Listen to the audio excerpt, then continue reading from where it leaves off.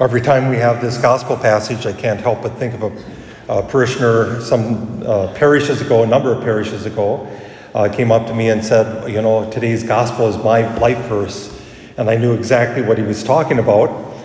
He was talking not about the history or John the Baptist, but rather, make straight his paths, every valley shall be filled, and mountain and hill be made low.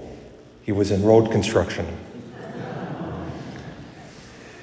And putting those two together, though, there's something very real for us to reflect on. One thing I did not mention, amidst of all the things that I did mention about the Gospel of St. Luke, is St. Luke is very concerned about giving us the precise historic moments that we can situate it in time. And I think there's one really good reason for that. He wants us to have certainty of our faith. So he's not writing in these vagaries or there was a time when on and on. If you know enough about some of the myths of the other gods, and I probably know more about the Greek gods than anything else, but I know a little bit about some of the other lower G, of course, gods. The Greek gods, it was said that so-and-so went in, but they never really situate in a time, in a specific time, in a specific place. All I know is that any time the gods interfered with humanity, somebody either ended up dead or pregnant, and sometimes it was both, especially with Zeus. But they were never situated in a historical period, in a very, very precise historical period. And St. Luke is writing because Jesus Christ is in a very historical period. And it can be nailed down with some certainty. He starts this in the 15th year of the reign of Tiberius Caesar. Tiberius began to reign about 14 AD. Should back up, maybe we know that the AD or BC period did not begin until some years after Jesus' death and resurrection. Almost, if I remember right, like almost 300, 400 years after. So how did they tell time, or how did they set their calendar? It was by the rulers, and specifically by the Roman rulers of the time. And so he's giving us a precise date of about 29 or 30 AD, when John the Baptist begins his ministry, begins to proclaim this message. And of course, he names these other historical names of Pontius Pilate, governor of Judea. He was only governor about 6 years, about 3 years before this, and about 3 more years, or about 2 years before this, and about 4 years after this. He was removed about a year after Jesus' death and resurrection. Or Herod the Tetrarch. This is not Herod the Great that we'll hear at Christmas, but rather his son, and Philip, and Licinius. These are historical people. As a side note, this is what St. Luke is doing, is precisely why we have Pontius Pilate mentioned in the creed that we will say today. Because it's a very historical moment. And this specific name helps us to ground that. But if we take a step back, we might be able to discern something more, especially with the mention of Tiberius Caesar. It wasn't just a nice mention to ground Jesus in history, but rather to remind us of the period of the time. Tiberius Caesar was the second great emperor. The first, of course, was Octavian or Augustus Caesar. Augustus began a period of peace. In fact, there were 3 particular years there was profound peace declared. It wasn't that it was complete absence of war, conflict, or anything like that, but that Rome was relatively peaceful. And what happens when there's times of peace is you can focus on infrastructure. And Rome did. Some of the massive buildings that we have continued with us, the Colosseum being probably the most famous, were built during a period of 200 years, starting with Augustus and ending about 150 AD. In fact, in 55 AD, Seneca, the historian, named that period that began with Augustus as a Pax Romana, the peace of Rome. Because now roads and aqueducts were being built, not only in Rome, not only in the parts of modern-day Italy that are around Rome, but in all the known Roman Empire. Not in every village or small little backwater swamp land or whatever, but in the major cities. In fact, there remains of this period aqueducts in Israel. They had peace enough to build these aqueducts, roads, systems of communication. Certainly not what we have now, but the communication of the time was greater than any other period before or after until relatively recently.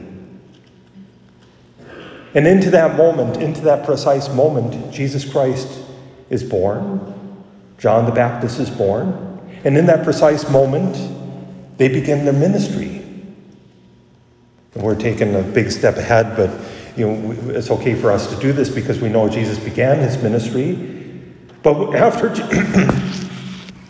Jesus' death and resurrection, what do the disciples do? What do the apostles do? They don't stay just in Jerusalem. They don't just stay in Judea. They don't just stay in Galilee. They go to the ends of the earth, capable of doing that only because the great road systems that Rome had established in the known empire. It's because of the Pax Romana that they could travel with relative safety. And so there's a literal connection, a historical connection between what we have in today's first half of the gospel and the last half of John the Baptist. But he's not one who's preparing the way in a literal way. He's not in the road construction business. He's not lowering the mountains and raising the valleys. That had to be done in order to make travel safer. But St. John the Baptist is inviting others to, in themselves, prepare the way of the Lord. Because Rome, without knowing it, Rome had no intention, of course, of preparing the way for the message of this Messiah to go out to the ends of the earth. Oh, God could use that despite their reluctance, perhaps. And we know, of course, talking about the Pax Romani, that it wasn't completely peaceful. Christians were martyred during the Pax Romani. Many Christians were martyred.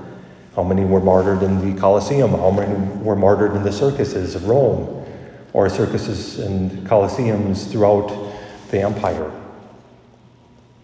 But the road was made straight and level and smooth for them. The message of John the Baptist is one we'll hear next week, too, actually a little stronger. But it remains for us that we are, too, to prepare for the way of the Lord.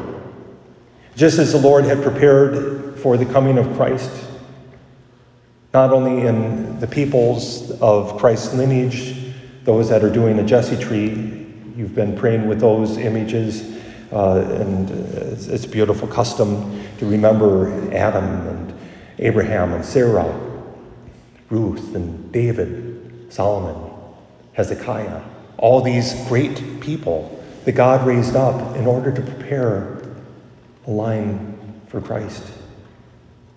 Not only did God, as already said, prepare the roads and the communication systems, but God is preparing us. And we, some 2,000 years later, continue to need that preparation. Oh, so many times we've allowed things to stand in our path, or stand in the path of Jesus coming to us. And sometimes grief stands in that path. Sometimes it's sadness, abuse. Sometimes it's addictions. These are hard things to deal with, but they block, or can block, Jesus Christ unless we allow him to remove from us those obstacles. And so we need him to do this. Sometimes they seem like insurmountable mountains, but faith can move mountains, can't it? And so we ask the Lord to help us move those mountains. And sometimes our own pride gets in the way. We've built up ourselves to a level that is unreal. And we need to allow the Lord to remind us of the truth of who we are, the truth of that we are sinners perhaps, but sinners that are never beyond God's mercy, sinners that are never without his love. And sometimes we're broken so far, we think there's nothing that can reach us into that pit and valley of sadness and death. But the Lord reaches down even there. We need to allow him to prepare our hearts.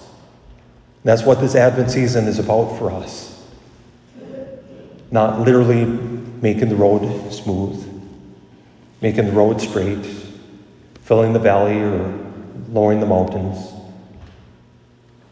but spiritually, that we can allow him to prepare the path, that he comes not only in history, not only in the end of time and majesty, but he comes to us if we allow him every moment of our day. And most especially, he comes to us as the Eucharist. He comes to us this day to fill our lives with his presence.